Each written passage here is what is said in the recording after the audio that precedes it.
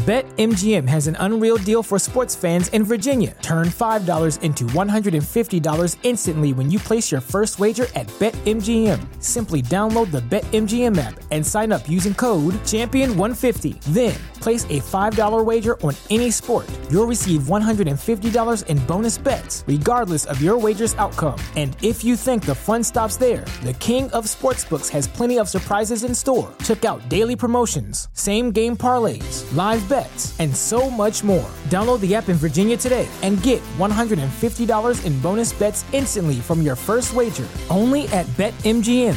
BetMGM and GameSense remind you to play responsibly. See BetMGM.com for terms. 21 plus only. Virginia only. New customer offer. Subject to eligibility requirements. Rewards are non-withdrawable bonus bets that expire in 7 days. Please gamble responsibly. Gambling problem? Call 1-800-GAMBLER. Promotional offer not available in Washington, D.C.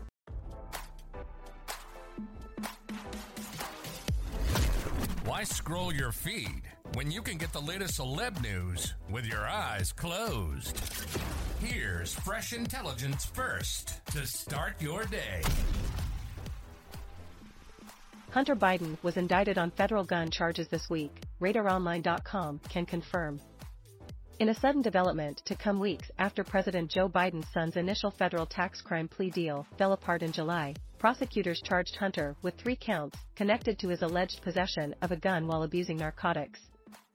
According to NBC News, the charges were filed in Delaware federal court on Thursday. 2 of the 3 counts are reportedly connected to a Form Hunter filed in October 2018 in which he allegedly claimed that he was not using illegal drugs while purchasing a revolver at the time. The 3rd count was reportedly tied to allegations that Hunter possessed a firearm while abusing a narcotic. As RadarOnline.com previously reported, Hunter's indictment on federal gun charges this week came shortly after his original plea deal imploded 2 months ago. Hunter initially agreed to plead guilty to 2 tax misdemeanors earlier this year. He also made a deal with federal prosecutors regarding a felony gun charge. The plea deal ultimately fell apart on July 26 after Hunter's defense team and federal prosecutors disagreed on what the plea deal was to entail. One issue was reportedly the fact that the deal would not protect President Biden's son from possible future charges under the Foreign Agent Registration Act. Another issue was reportedly the fact that the plea deal appeared to be saying Hunter was pleading guilty because of promises that had not been included in the deal.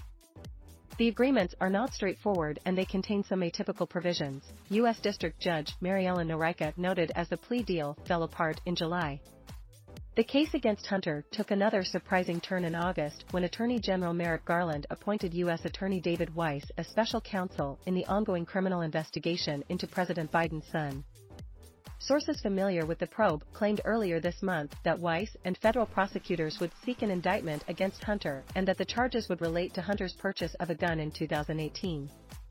Despite his drug addiction at the time, Hunter answered no on a firearm transaction report when it asked whether he was an unlawful user of, or addicted to, marijuana or any depressant, stimulant, narcotic drug, or any other controlled substance in October of that year. Meanwhile, Hunter's defense attorney, Abe Lowell, has since argued that Hunter's original plea deal is still in effect because it had already been signed by President Biden's son and federal prosecutors. We expect a fair resolution of the sprawling, 5-year investigation into Mr. Biden that was based on the evidence and the law, not outside political pressure, and we'll do what is necessary on behalf of Mr. Biden to achieve that, Hunter's attorney proclaimed last week. Now don't you feel smarter? For more fresh intelligence, visit RadarOnline.com and hit subscribe.